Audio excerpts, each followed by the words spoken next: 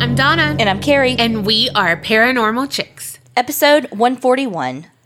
Thanksgiving just ended for the Americaners. Americans? But I know that we're thankful for some more Patreoners. So, thank you so much, Harley C. from Illinois. Katie W. from Australia. Angie D. from Iowa. Olivia P. from Ohio. Chrissy J. from Oregon. Tara E. from Delaware. Melissa J. from Ohio. And Jennifer T. from Texas. I mean, how awesome is it, though, that we ended on the Texas, so it's got, like, pizzazz. It wasn't planned, y'all. I feel like everything you do has pizzazz. It's got something. Thank y'all so much for joining Patreon. We're making our way through the people who have joined, so we really appreciate it. We hope that y'all are getting all the bonus content. And if you want all of that shit, head on over to patreon.com/theapcpodcast. All right, well, let's just jump right in because my story is a rough one. Oh, gosh. And y'all have Will G. Dell to thank for this one. Oh, And if you don't know who Will is, he is the amazing editor of our podcast that keeps us in line, takes out all of our weird clicks and, well, and basically makes us palatable. So, thank you, Will, for this recommendation. Trigger warning, this story is about children. More specifically, one child, Jeannie Wiley. Jeannie is not her real name, but when this case broke, she was given that name because she was underage. But as far as I could find, there was no other mention of her real name. So let's start with a little bit of the background of the Wiley family. Jeannie was born to Clark and Irene Wiley. Irene was pretty dependent on Clark because she had lost at least 90% of her vision due to cataracts. I'm not sure how much or if any of this is related, but I don't know. It just painted a picture. So she was a Dust Bowl refugee that had relocated to Los Angeles, and that's where she met Clark. So if you don't know what the Dust Bowl is, it played a part in the Great Depression because it was this huge drought in like Oklahoma, that area where a lot of the crops are, and literally a dust bowl because it was a drought and they were basically living in a dust bowl. And so it destroyed a lot of family farms and their livelihood, and people died and livestock died and crops died. And so it was a really hard time. I know this is so stupid and I probably shouldn't even tell y'all this, but just dust made me think of maybe that's why she had vision problems, but I don't think that's why. Like, I was like, oh, that makes sense. Dust Bowl and the vision loss, it was dust in her eyes. that sounds like a me thing so much. Meanwhile, it's probably like, oh, she didn't have money for proper eye care, or I don't fucking know what it was, but in my head it's because she was in a dust bowl. Your eye's dusty. Your eyes is dry. Oh my God, could you imagine though, like if you had dust in your eye, like, oh God. No, that sounds terrible, but probably not the case for Irene. How'd you get your cataracts at Dust Bowl? Oh, yeah, those are deadly. I mean, like literally, but I'm an idiot. Hopefully y'all will get a kick out of it because legit in my head, that's why she had vision problems. I mean, plus every like podcast I listened to and everything I read, it was just how it was presented. She was legally blind. She didn't have 90% of her eyes. She was a Dust Bowl survivor. Yeah. So that 1 equals 2. Well, I mean, if she didn't have proper nutrition and all of that. I mean, it makes sense to me. And then dust. Dry eyes. I mean, hello. It's a problem. I mean, she could have been in the commercials. Clark had a very traumatic childhood. His mom owned brothels. And so he was in and out of brothels his whole life, but he had actually been in and out of foster care too. So like his mom would get custody, then he'd go back into foster care, and it was just this back and forth, back and forth. Basically, this relationship that he had with his mom, this back and forth, created a kind of codependency that was pretty toxic for Clark. It was almost like he began to fixate on his mother. What the Norman Bates is going on here? Right. Well, here's the other thing about Clark. He really hated noise. It was very stressful for him, and it just was too much. So now I'm like, the OT in me is like, man, wonder what he had, some sort of like auditory processing something, or some sort of, I don't know, some sort of sensory modulation disorder in regards to sounds. But it was a big deal. And I wonder if it was such a big deal because of how he was raised, like with the chaos of what I imagine a brothel to be. Like, I wonder if that's why he had such an issue with sound. Maybe. Or if he really did just have a processing disorder that was not diagnosed. Well, y'all could be friends. Y'all could play the quiet game. If only I had friends like that. Just kidding. He's a piece of shit. Foreshadowing the foreskin. Mm-hmm. Well, because of his hatred of sound, he never wanted kids. But Irene got pregnant, and when they had their first baby, he put the baby in the garage because it was a baby girl, because she wouldn't be quiet, and the baby froze to death. Oh my gosh. Yeah. Oh my gosh. Yeah. Then they had a second baby who died of some sort of congenital defect. I hate to use that word for that, but I don't know what it was other than it was a congenital thing. Then came along Jeannie, and then came along her brother John. When Jeannie was 4 months old, she had her regular 4-month-old well baby checkup. She was doing pretty good. They did say she had a little bit of a hip dysplasia, but it was nothing, like it was just a little abnormality of her hip, like not a big deal. Maybe grow into it, maybe have some issues down the road, but not a big deal. During this time, Clark was still having this really kind of weird relationship with his mom, but in 1958, when Jeannie was 20 months old, Clark's mother was actually hit by a drunk driver and was killed.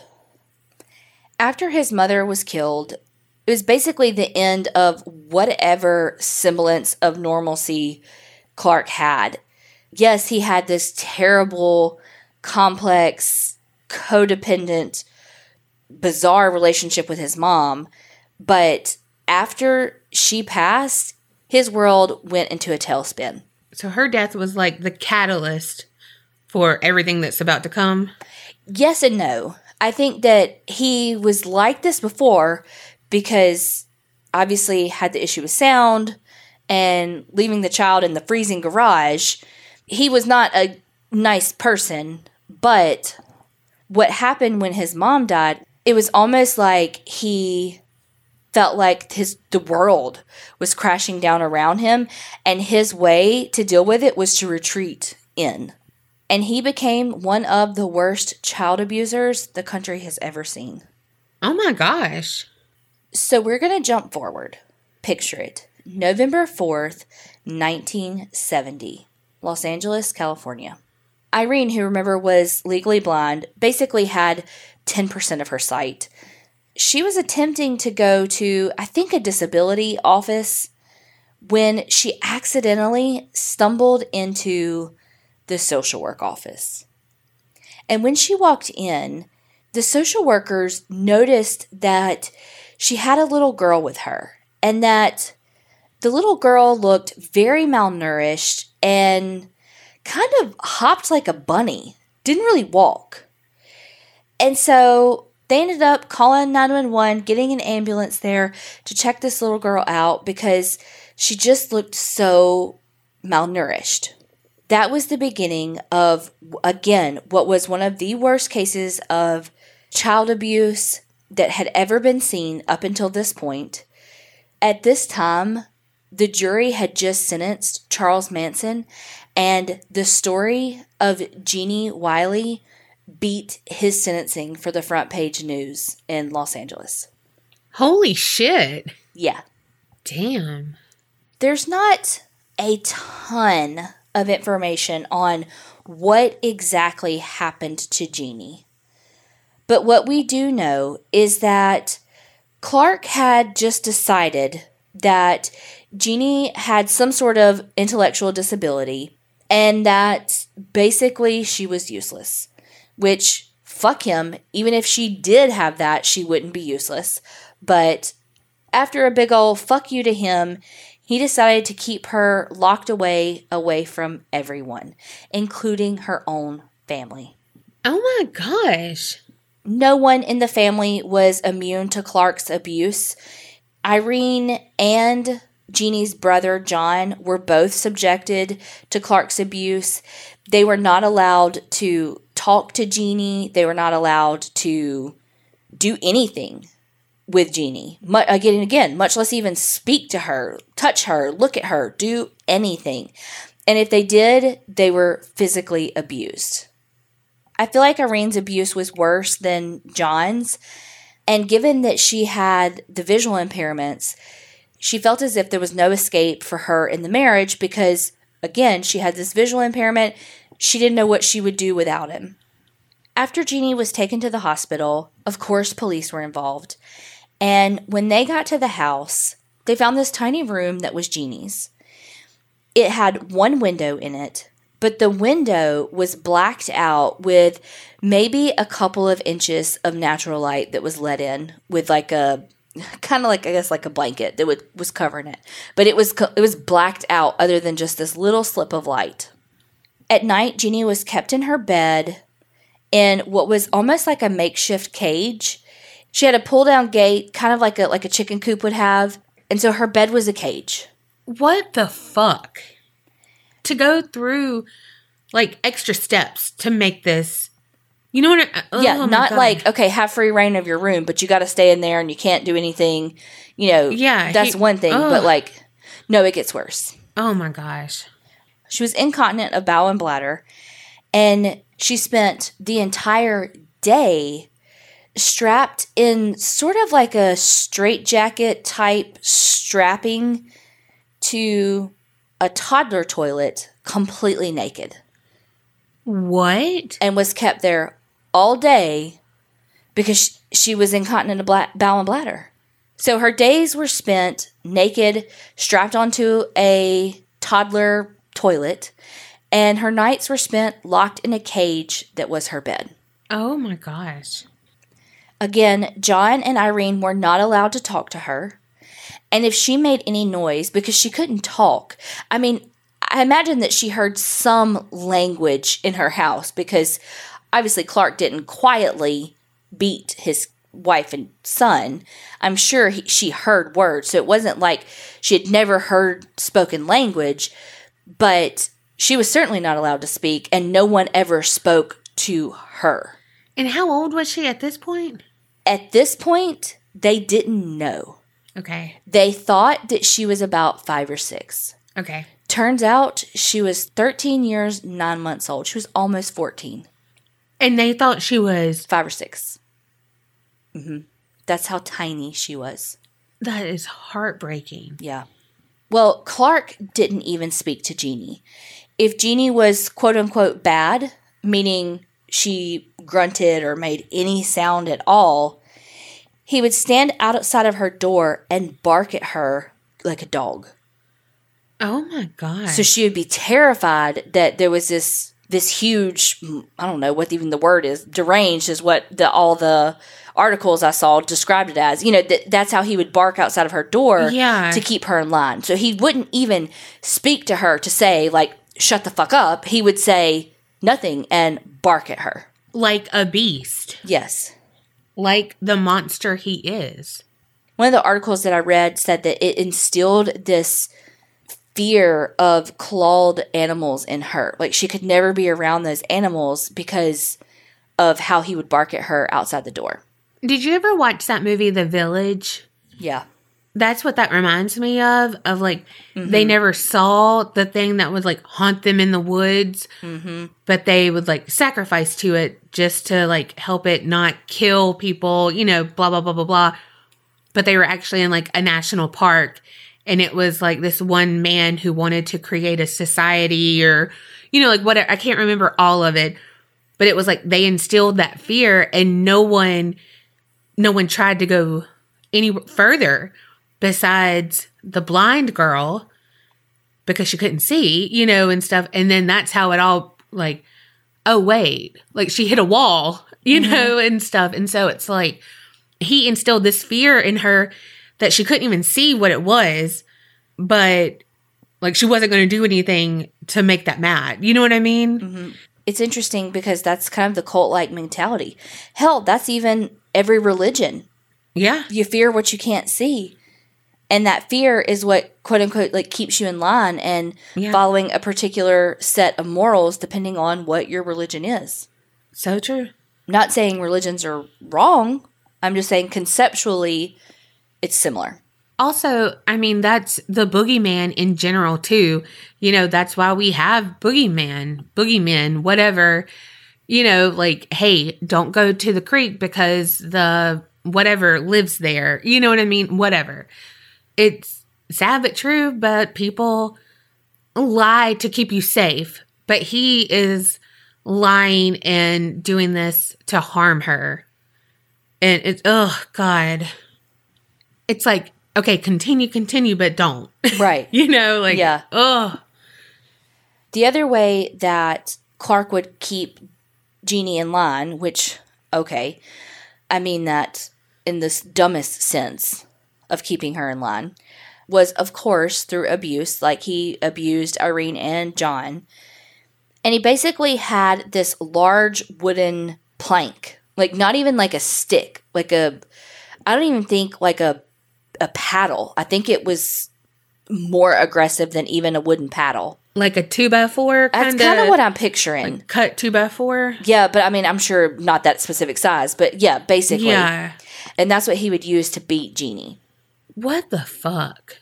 So that brings us back to Irene, who finally decided that she wanted to escape. And I don't know how she got there. I don't know, did she take a bus? Because she didn't. I mean, you know, she's essentially completely blind. Because of the Dust Bowl. Allegedly. So I don't know how she got to these offices, but her goal was to go to, again, like a disability office where she had heard they gave financial aid to people who were blind. That's where she was trying to go when she stumbled into social services. I think I said social work earlier, but you knew what I meant. Yeah. It's like everything happens for a reason, and like they stumbled into this place and their lives changed for the better, I think. Well, they, of course, immediately opened up a child abuse investigation, and they didn't immediately arrest Clark because there was a debate, and for some there still is a debate on whether or not Jeannie was actually developmentally delayed, physically, cognitively, and was small for her age, didn't have the cognitive capacity to speak and all of that, versus was it really abuse? Now, I know, I see your face and I saw you jump up to the mic. I know, the house, the evidence, yes. But initially, they just brought him in for questioning. Yeah. And then they have to go, like, look for the house and all that. Yeah. But for some reason, I just don't know the logistics. Keep in mind, it's also 1970. But Clark was able to go home. Clark ended up dying by suicide and left a note behind that said, quote, "The world will never understand." Wow. Yeah. Very Ariel Castro of him. Yes. Couldn't handle the punishment that was even a minuscule of what they put someone else through. Yeah. Couldn't handle being caged as a prisoner when that's all you did. And both of them, in fact, for like 13 years. That is, oh my gosh. I do want to say that all of the articles had conflicting, like some stuff says that they thought she was 8 years old. Some stuff said they thought she was 5. Some stuff thought she was like 6 or 7. But all of that doesn't matter because essentially they thought she was half of the age that she actually was. Of course, the medical professionals jumped on this case. Number one, because as a human, you want to help this poor child who was said to be so captivating and just so enthralling. I don't even really know the word to use, but like when she started to smile, they were like, it was this smile that just like drew you in. Like she just had this presence and this soul. So, of course, people wanted to help her grow and learn, but she was also the forbidden experiment. She and all of these children that are called and considered quote-unquote feral children are the experiment that is forbidden. It is the best and most unfortunate way to study nature versus nurture. So there's two different ways to describe, again, feral children. So there's feral children in the way exactly that you think of it, like the cases of the kids who are neglected and are literally raised by animals. And there are so many, unfortunately. There's at least 5 that I found looking this up. The very first one dates back to the 1800s. Like Jungle Book kind of shit? Yes. Okay. Probably the most well-known is, and I know that I'm probably going to butcher her name, she lived in the Ukraine, and her name is Oksana Malaya, and this was in basically the 80s.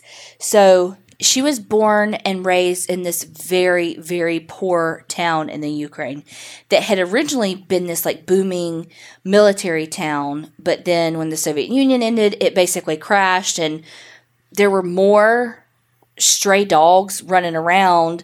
And, let's say you had, making these numbers up, but let's say you had 15 apartment complexes with 300 each, maybe not even half of all that would be full, right? So it was just this very desolate town that was going through some really hard times. And Oksana's parents were both raging alcoholics who one night when she was 3 years old, literally, as there's a whole TLC show on this, as I said in that episode, got too drunk to care about her. And when she was 3 years old, it was freezing out, and she basically climbed into what I picture like a barn with this dog. And the dog is what saved her life because it kept her warm that night. We do not deserve dogs. I know. Oh my gosh. And until she was about 7.5, almost 8 years old, she survived with these dogs. So she walked like dogs. Oh she my gosh. drank like dogs. She cleaned herself like dogs. And she's still alive. She's like 37 years old now, and she walks upright. I don't think that she can speak still, but she's living in like an adult care facility for people with mental disabilities, like intellectual disabilities, and is living the best life that she can. Wow. So there's other cases. The first like documented case was in the 1800s in France, and they actually had pretty good luck with that case. Like the guy who kind of took it, I don't even know what you would call him, but they kind of took it over. He had a really good, for lack of a better word, documentation system of like the days and the things that they did and all of that. And he and his housekeeper took care of him and trained him to not eat like a dog. And like he was like I don't even think it was a dog. I think his was actually wolves. Like he was caught in the woods while people were hunting. Wow. And like taught him to eat with a fork and all of that. And while they never got him to be able to use language how we understand language, they did get him to where he even understood empathy. Like, wow. Yeah, the thing that was like, oh wow, okay, he really is getting it, was that the housekeeper that was his primary caregiver, her husband had passed, and it hadn't been very long, and they had gotten this boy to where he was, I really hate to use this word, but domesticated enough that he could like help set the table and that sort of thing. And he set her husband's plate, and she started crying, and he understood and put the setting away. Wow. And so that's when the guy in charge was kind of like, whoa, we're like actually making progress. But then when they tried to ramp up the language, he couldn't. And so that's kind of when he gave up. But that child ended up living for like 20 more years with that housekeeper that took care of him. So that's why I say that this really is, as much as we hate it, it's the forbidden experiment. We're really able to see nature versus nurture and understand a child's brain because there's theories or hypotheses about children's development and do they have to hit milestones at certain ages? And if they don't, is that gone forever? You know, we know linguistically for kids, I think it's like before the age 3, you could literally teach a kid any language and they would be able to make all of the sounds with their mouths. But as we get older, we lose the ability to make some of those sounds. So some languages that have very different sounds than English, we would have a difficult time speaking because we've lost that ability to make those sounds. At what point do you lose those, and can you get those back? So it's a way to kind of study that without having these terrible experiments in which you actually deprive people of nurture. One of the things that I watched, actually, I was like, you know what, you're so right, because abuse and neglect happens, and as awful as it is, children die all the time from it. And when we see these kids that are feral, and I don't even think I finished that thought process of how they're divided out. When we see these kids that are considered feral kids and they're finally saved, we feel so sorry for them. And it's almost like, no, these kids are so fucking strong. We don't need to pity them. We need to say, holy shit, you're amazing. Let's help you. Like, how did you survive what nobody else probably could? That's so freaking true. But kind of back to I know I'm jumping around. Sorry, y'all. There's so much information, so much I want to talk about with this because, I mean, there's going to be a few more things about her abuse, but now it's kind of more like the logic side of it. But there is a lot more to still cover. Her journey is not over. So when you're looking at kind of the definition of feral children, you have, like I said, kids who are essentially raised by animals. But then you have kids like Jeannie that is considered a feral child because of the lack of exposure to human interaction. And so she's feral from a lack of accessibility type thing. And never, again, she was strapped to a potty chair. And I'm like, so were they able to clean her? Because, you know, even the kids who, let's say, really, I mean, are feral in the truest sense of the word with animals, I mean, they're taught from the animals of how they clean themselves. You know, even if it's not how we normally would with licking and all of that, they're able to be cleaned in that way. So it's like, what was she like when they found her? As I kind of alluded to a second ago, language is probably one of the biggest aspects that we try to understand and try to help these children with because they can't speak for the most part. Jeannie eventually did speak some, but she never got basically the linguistics above maybe a 3-year-old. When it came to the abuse, she could say, and these are quotes, "Father hit arm, big wood, Jeannie cry, not spit. Father hit face, spit. Father hit big stick. Father is angry. Father hit Jeannie big stick. Father take piece wood, hit, cry. Father make me cry." Oh my gosh. My word for this whole story is just heartbreaking. Mm-hmm. The other thing is that experts thought there may have been some sexual abuse because when around older men, she displayed some kind of sexually inappropriate behavior, and inappropriate in that how we societal view it, but not inappropriate to her because it was all she knew. You know, she didn't know it wasn't okay. And so they're thinking that maybe there was some form of sexual abuse, but we don't know. Basically, there was immediately a team of psychologists and all the things, linguistic experts, I mean, you name it, and the National Institute of Mental Health created this team that they called the Jeannie team.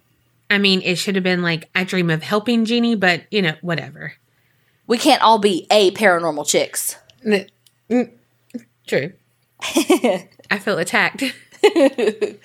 Okay. There were a lot of people, like I said, on her team, but the two that kind of stood out, one was a graduate student.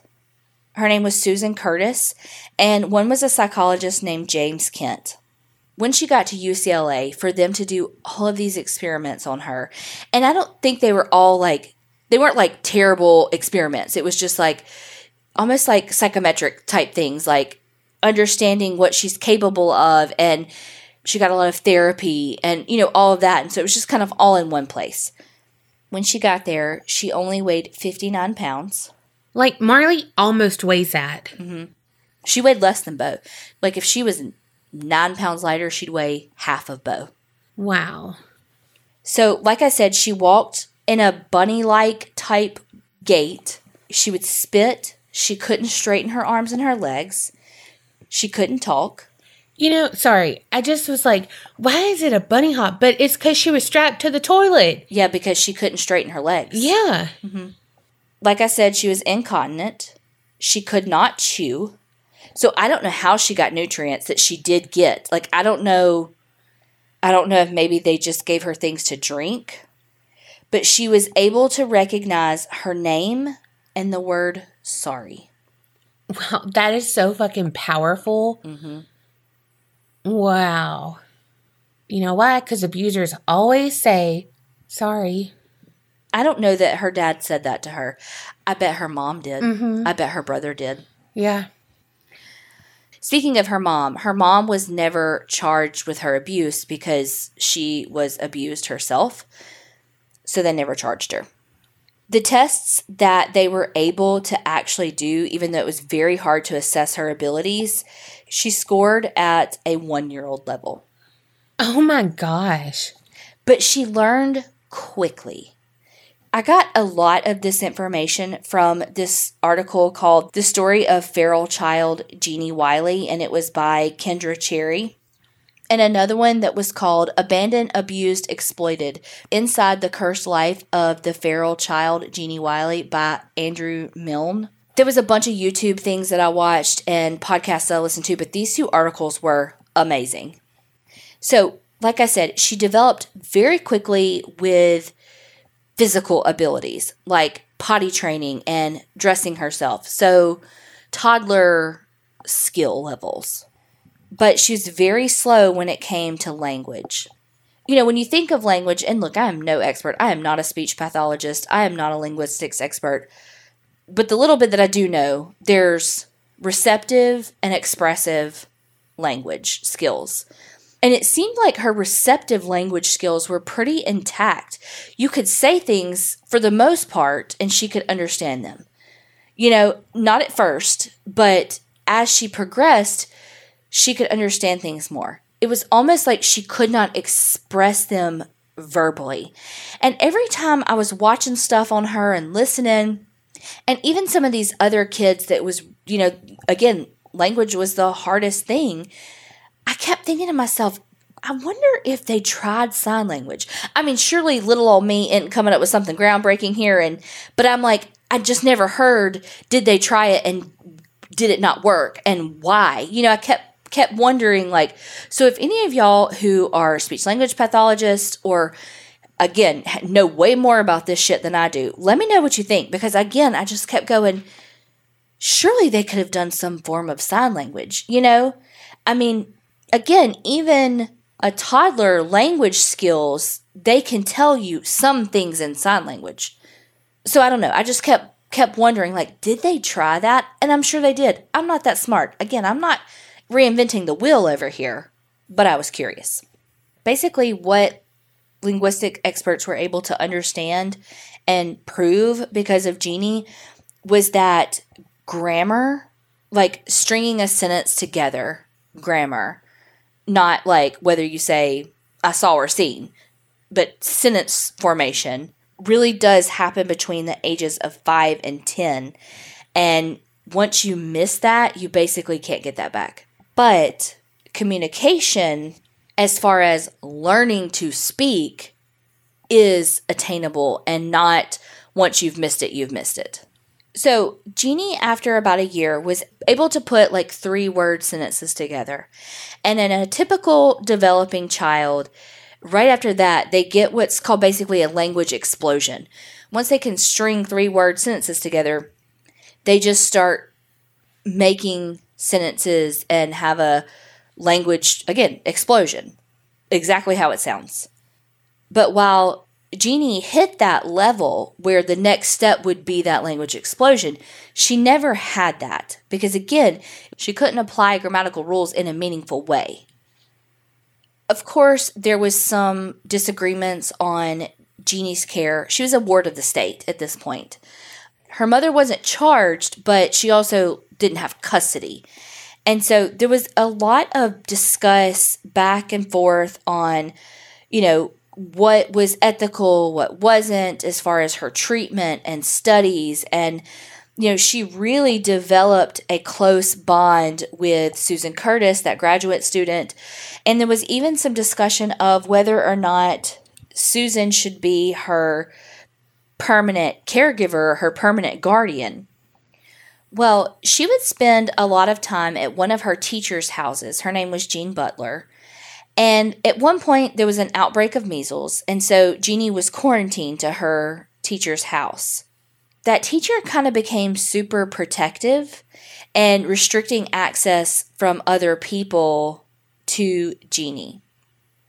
Some stuff said that Jean Butler, her goal was to make Jeannie famous, and I'm sure to maybe, based on what the discussion is, to get money off of her through her fame.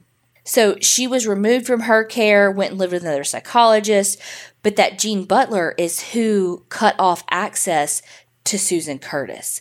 So literally within like one day, it went from, let's say on a Tuesday, Susan was going to get custody of her, to the very next day, Jean was like, nope. And Susan has never spoken to her since. What? So because of this Jean Butler, the people who meant something to Jeannie and who had been part of her life and almost, kind of her advocates and source of stability through this whole process, she had lost contact with. Hell, it's like she's being held captive again. Right.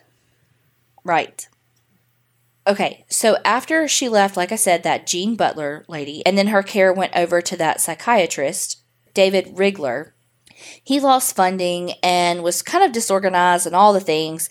And so in 1975, are you ready for this? Jeannie was returned to her mother when she was 18. In the same house. What? Mm-hmm. One of the podcasts I listened to, and I think it was called That's So Fucked Up, I think. Perfect name for this. Yeah, they said this so well. Even if she had the perfect parents, putting her back in that environment is a fucking disaster. Yeah. And it's like, that's so true. Like, because it's like, she didn't need to go back with her mom. She didn't need to go to the house. But it's like, just to kind of reiterate the importance of the location, it doesn't, even if you put her with the perfect fucking parents, even if she was in the fucking Brady Bunch. Yeah. Wow. You gonna send her back to that house? Well, clearly that didn't fucking work. She was then bounced around in foster care. In some of those homes, she was abused there as well. Oh my gosh. And because of the abuse, she regressed a great deal. Well, yeah. And never recovered. Oh my gosh. She never had a chance. There's not much really known about her now. We do know that she's still alive. And we do know that she is living in basically an adult center for people with intellectual disabilities. Her mom died in 2003. Her brother died in 2011. And honestly, I saw one interview. It was very short with her brother. Like, I'm talking a couple of minutes. And he basically was like, we were raised with no morals. I guess he found religion later in life. But I don't know. He said nothing of substance. It was like, I don't know why God left me for all the, it was just like, it wasn't anything of substance as to how he was treated, why was he spared in the way that he was spared as compared to Jeannie. Yes, he was abused and had a terrible life, but like he could walk and talk and, you know, I don't know why he was not treated in the same way, unless she really did have some sort of disability that we can't figure out, because it really is the proverbial, what came first, the chicken or the egg? Yeah. We don't know, did the neglect and the abuse cause the delay, or did she have it, and that's what made her father do the things that he did to her and not John? We'll never know. Wow. And I still don't know her real name. All I know her as is Jeannie. Again, this is heartbreaking. It's that she regressed after all of that. Oh, gosh. You know what? Like, her dad was a jackass and a loser and all of that because of his abuse to her. But these people knew of her abuse, knew of her past, and abused her still. And that is a whole different level of shittiness. Yep. You know, her neighbors in Los Angeles didn't even know that they had a daughter. Wow. But I wonder, did John go to school? Like, I know it was in the 60s. I mean, I don't know. Like, what happened to this kid? I mean, I guess it's like the doctors just assume it was a lost to follow-up kind of thing. And, oh, they must have gone to a different doctor and what have you. But then it's like, well, why isn't she, like, why was there no, like, almost like truancy thing? But then again, she never started school, so would they know she was truant? You know, it's like there were no fail-safes in there to catch this. Hopefully there are today, but who knows? You were right. This one is a difficult one. But so interesting. This is like right up your alley with all the medical stuff and just nature versus nurture and all of that.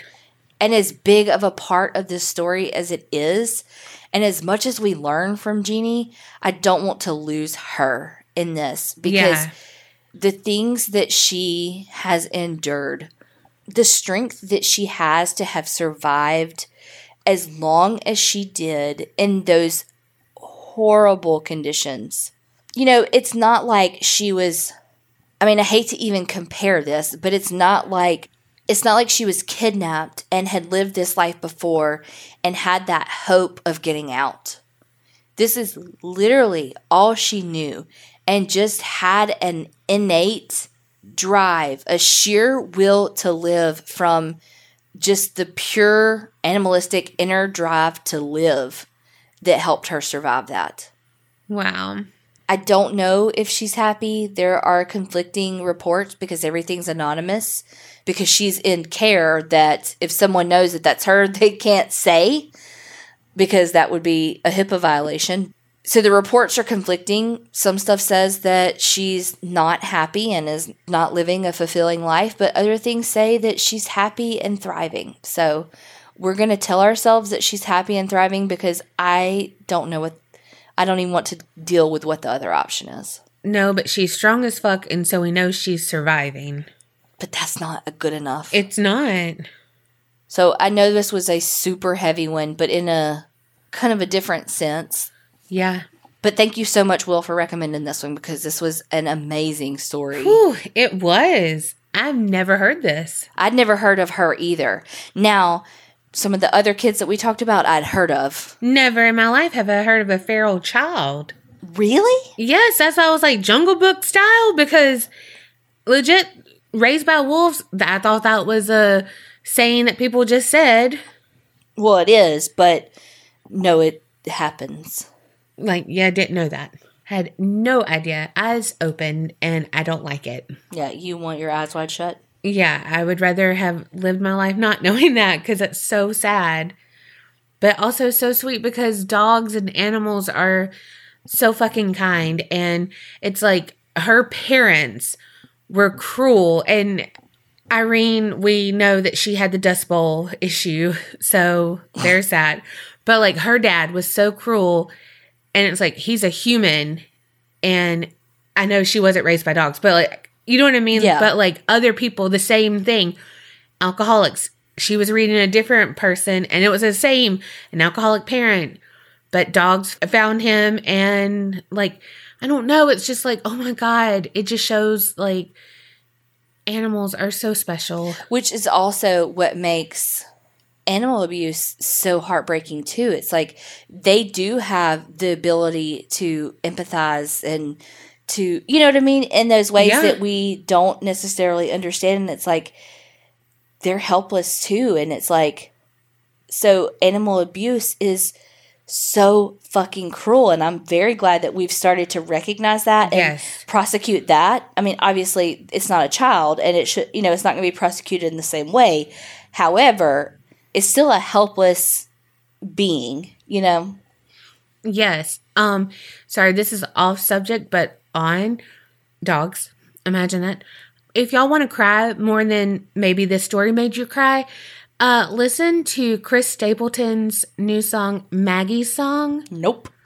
I believe that is. It's about his dog. Well, hopefully your story is not as heavy.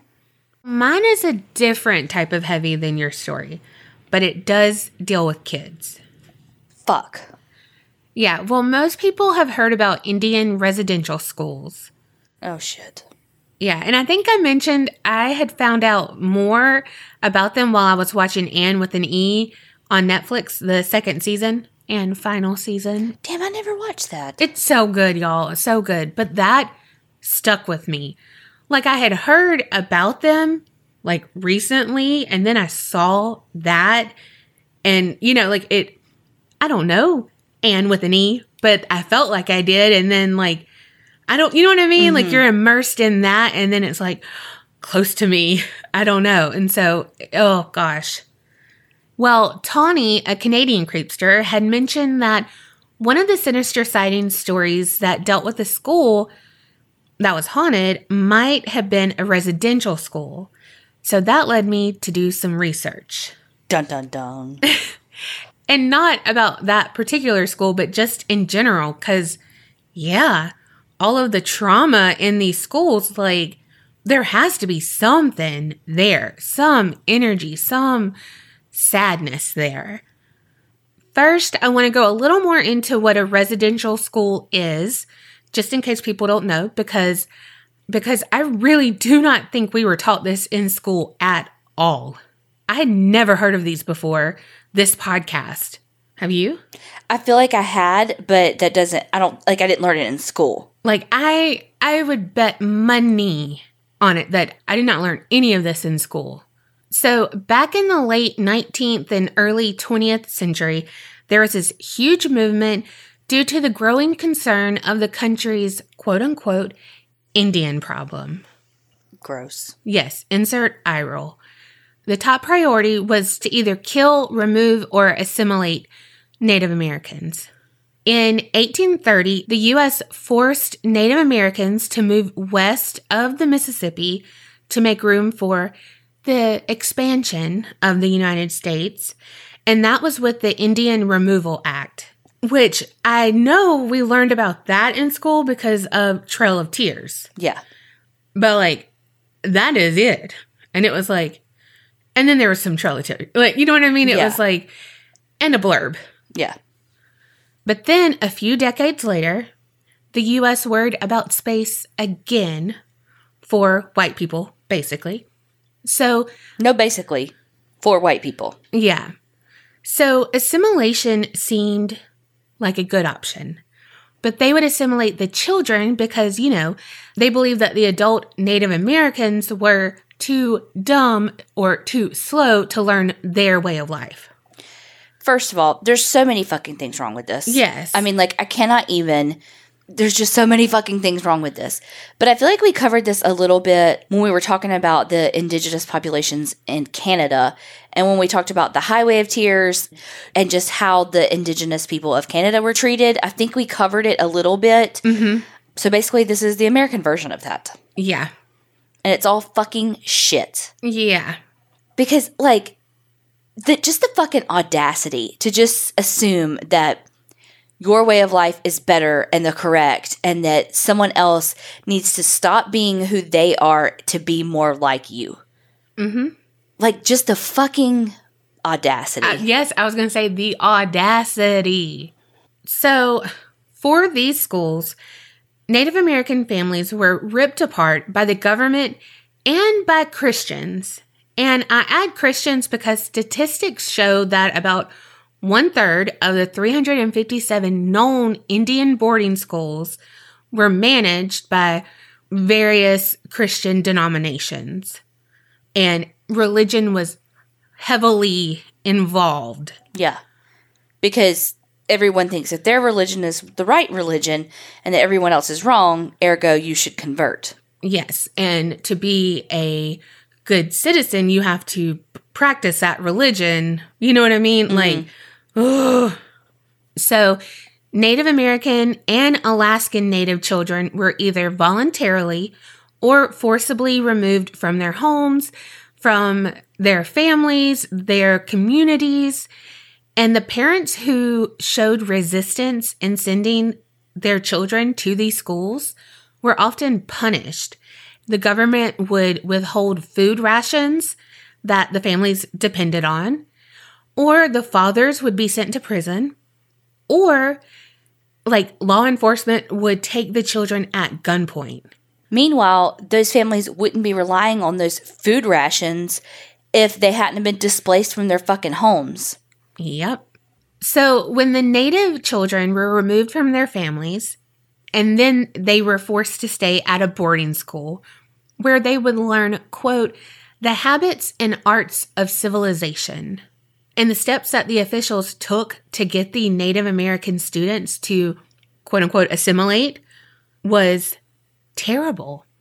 They were stripped of all things that associated with Native life, their culture, their home, and even their identity. And it started with their hair, which was usually long, and it was a source of pride.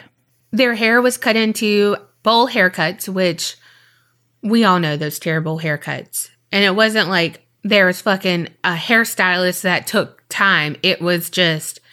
Even if it was a fucking hairstylist that took time, it doesn't matter.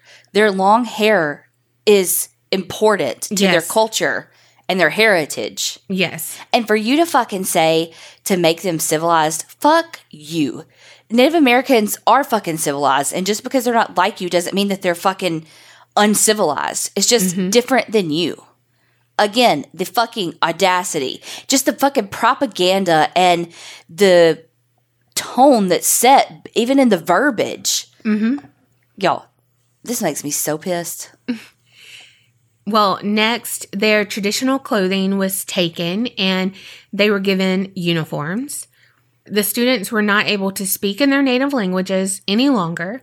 They would be punished every time, and they were stripped of their names and given Anglo-American names. Very similar to what we talked about in Canada. Of course, any and all contact with their family and their tribal members was forbidden. The students were repeatedly told that their way of life was inferior to white people's, and that's why they were in the school to learn how to be white.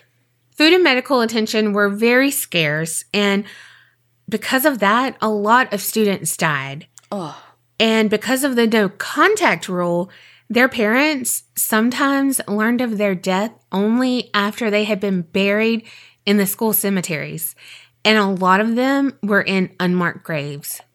And not to even remotely pretend like I know anything about each, tribe's customs and all of that, but I'm sure that they have specific rituals and that sort of thing that they do for funerals and, that kind of thing. I mean, hell, even think if somebody was Catholic, they have the last rites and all that, Yeah. I mean, every culture has their own thing. Yeah. And so it's like you've not only stripped them of everything, their appearance with their hair, their clothing, their language, and then you take them of their last burial rites as it relates to their culture.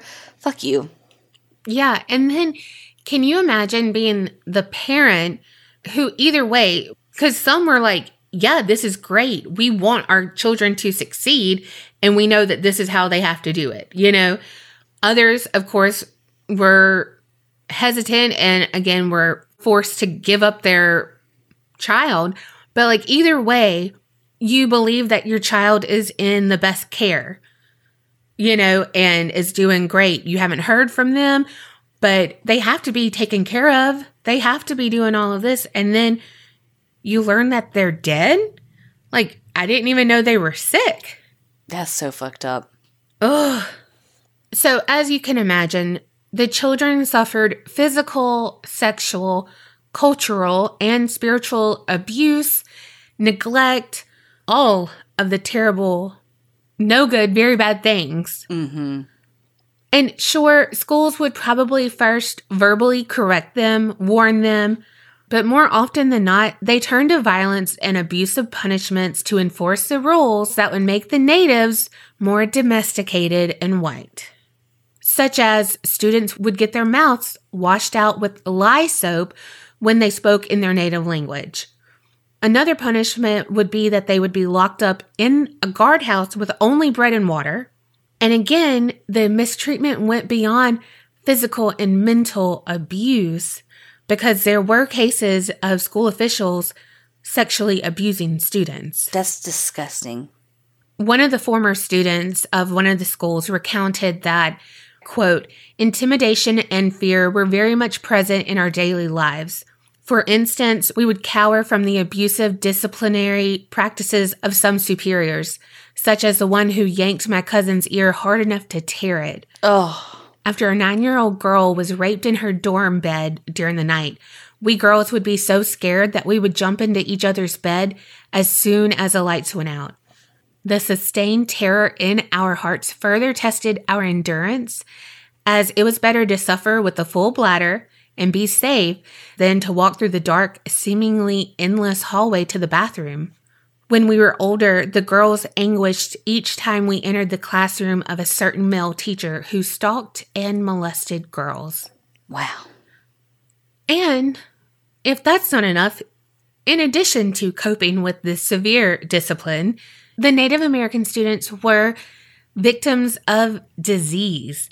And because of like overpopulation in the schools sometimes and everything, tuberculosis and trachoma, I believe it's sore eyes. Those were the greatest threats, but they took a lot of lives. But again, they didn't have a lot of care and, I don't know, it's just so heartbreaking.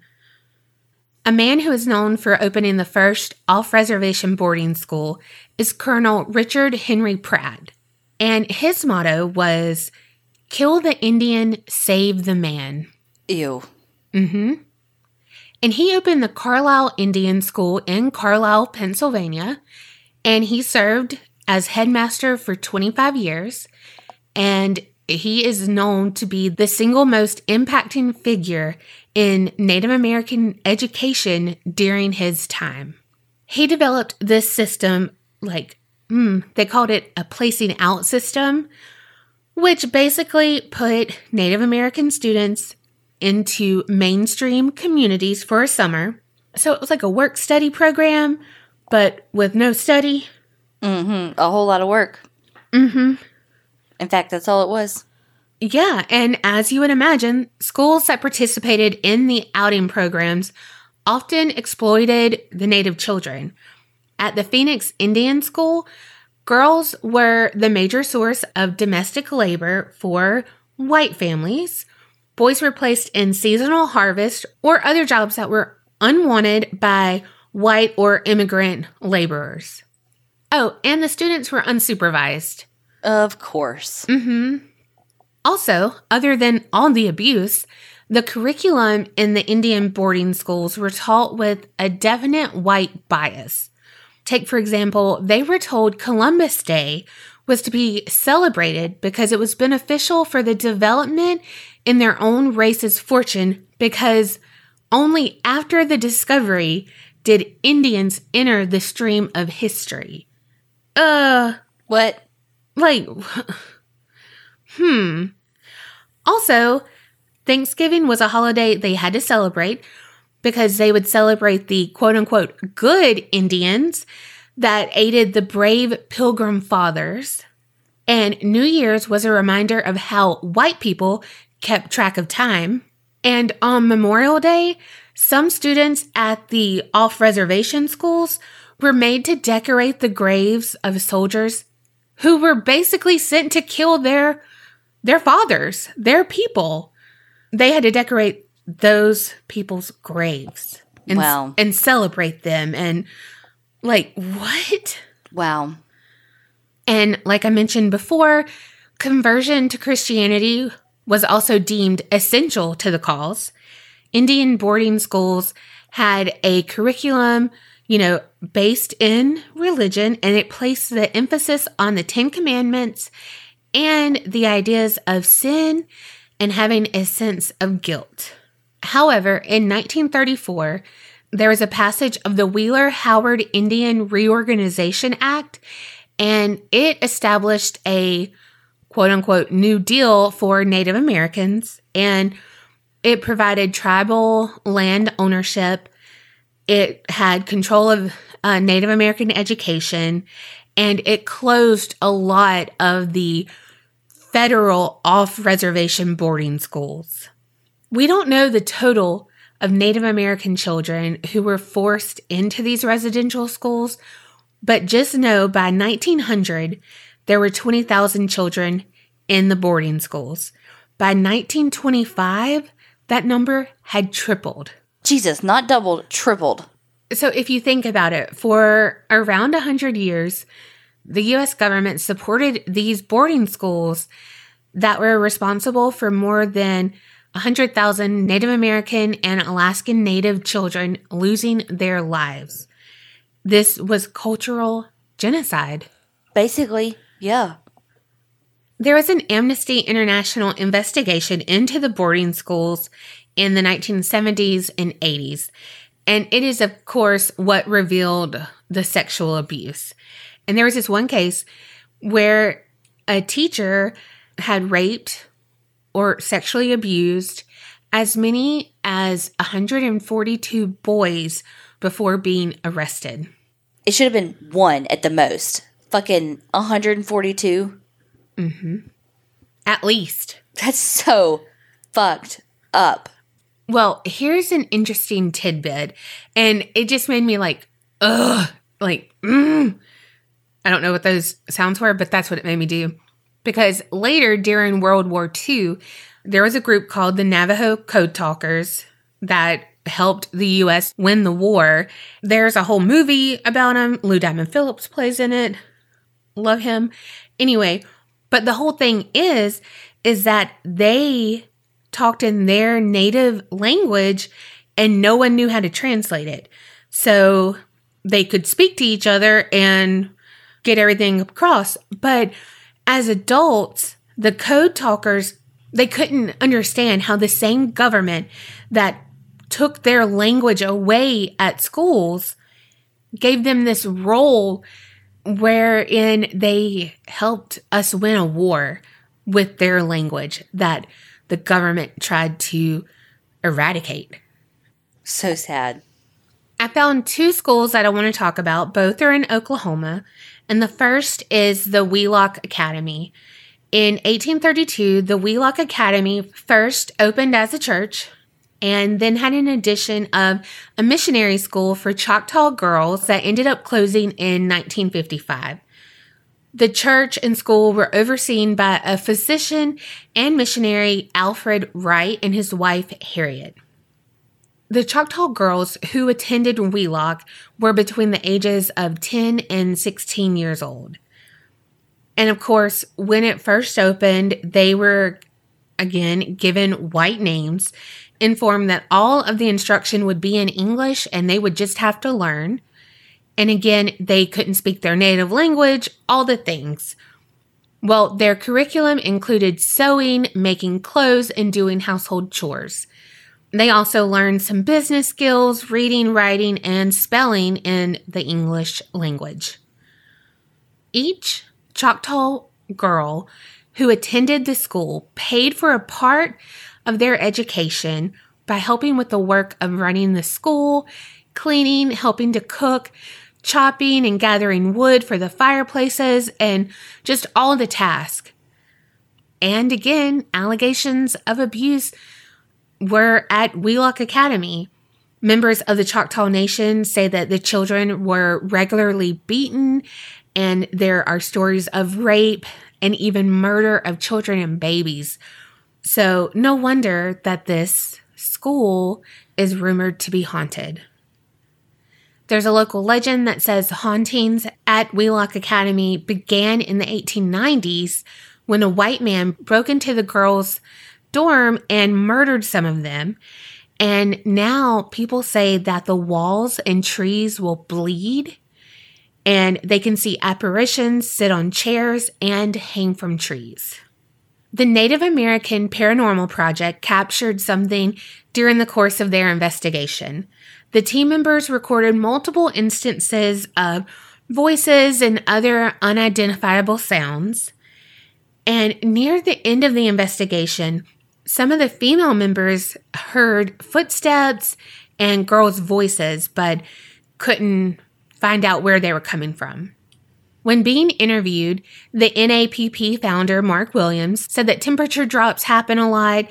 And he said when they were at Wheelock, they were all in the attic, and he remembered it getting really cold really fast.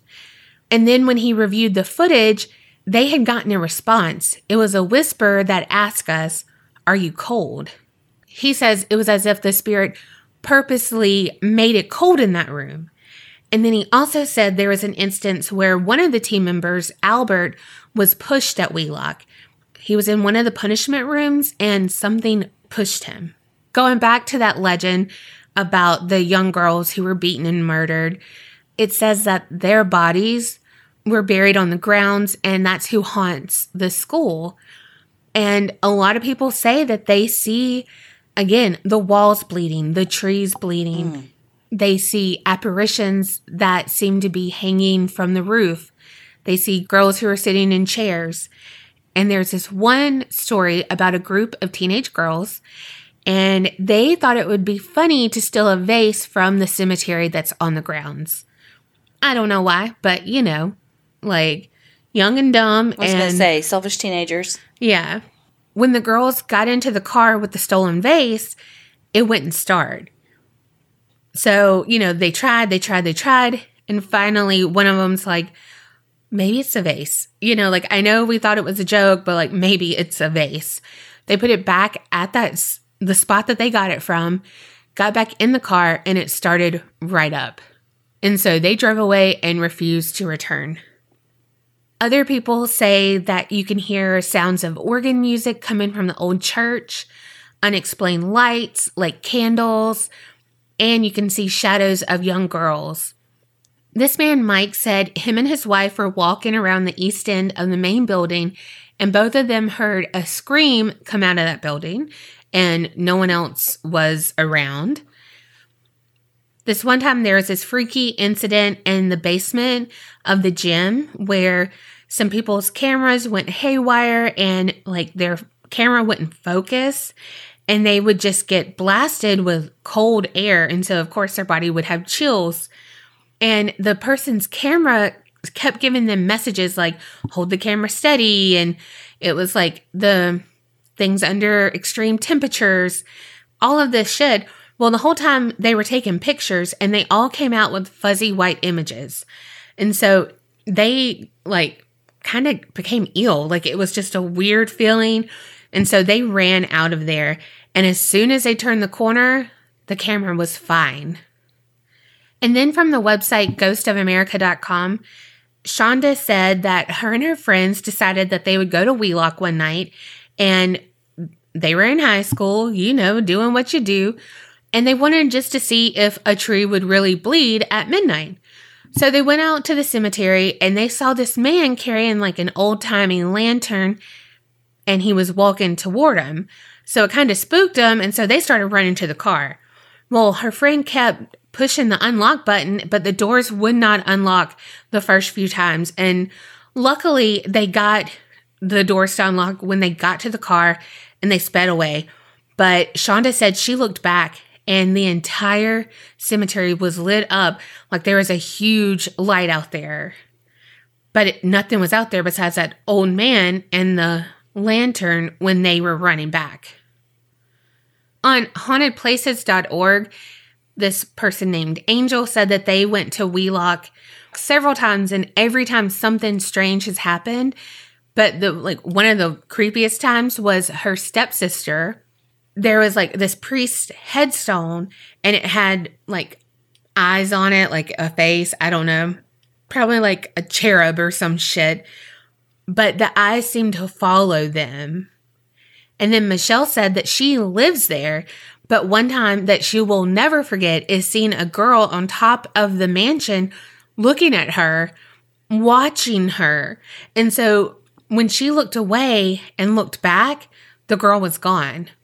Another person, Shane, he said that he would go to Wheelock all the time, and he's seen lights floating around the church, and he saw some young girls going up the staircase behind the academy. So he went up the stairs too, but they were gone. Vanished into thin air. Up and vanished like a fart in the wind. Mm-hmm. There was another person that said that they went inside the school and the chalkboard erasers flew up and you can hear scraping of the chalk. Ugh. And also the doors slammed behind them at various times, just different shit. The second school I want to talk about is Concho Indian Boarding School. And it's, like I said, also in Oklahoma. It's 1 mile south of Concho, Oklahoma, and 4 miles north of El Reno, Oklahoma. It was a boarding school for members of the Cheyenne and Arapaho tribes. It functioned from 1909 to 1983. Again, their goal was assimilating Native American children into mainstream society. Students were awakened at 5 a.m. They had to perform military drills and formations. They had to eat breakfast and were in class by 6 each morning.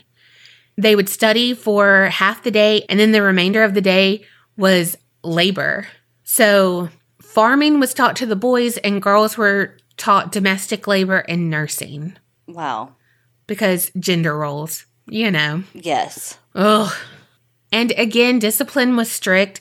If they were caught speaking in their native language, they were punished by having to break large rocks into much smaller rocks, sawing wood, and each infraction required punishment of 1 hour of labor. Rumor has it that the school burned at some point and that a number of teachers and students were killed, but I can't find any evidence of that. I couldn't find it anywhere, so a grain of salt. But at the school, EVP recording devices, they pick up sounds of disembodied voices, again, temperature drops, doors slam, and objects seemingly fly out of nowhere. This person called Karen said they attended Concho from 1980 to 1981, and they said that they saw a little grayish green thing go right through the baseboards. It had a frog face look. They said the only ones who had seen it was from Red Lake, Minnesota. And then they also said that they did get abused at that school, and they are still dealing with the PTSD today. That's so fucking sad. I know. Well, this guy, Tony, said in the northeast wing of the boys' dorm in 1982, he stayed in the first room on the west side. His roommate and him, they were up talking around midnight, and then they noticed a dark figure standing in the doorway. They asked what it wanted, but no answer. So they decided to see who it was and chased it, but it was gone. They don't know who it was or what it was, but nothing human could move that fast, Tony said. And just an FYI, they were the last graduating class out of Concho. Well, thank God. And then Jessica said that her and her friends went out to Concho to the dorms, and they didn't think they would have an experience, but they went into the dorms and they were creepy but cool. But then they heard a ball bouncing up and down. So they got a little closer, trying to figure out where it was coming from. And then it came flying at them. They tried to get out, but the door that they came in through was shut and it would not open. And so she was like, I was scared. If she was a creepster, she would have fear farted for sure. But once they were out, they all ran to the car. But Jessica said she saw a little girl in the walkway of the door, and it looked like she had no eyes. But Jessica said, but I knew she could see me. And so that's it. And again, it's the history and what really happened to the people there. That's the real scary story. But like I said, any place where that much trauma and that much emotion is, like, there has to be remnants of it.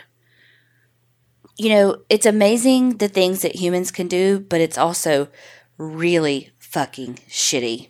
Yep. Well, and I think with both of our stories, people who were supposed to care for the kids didn't.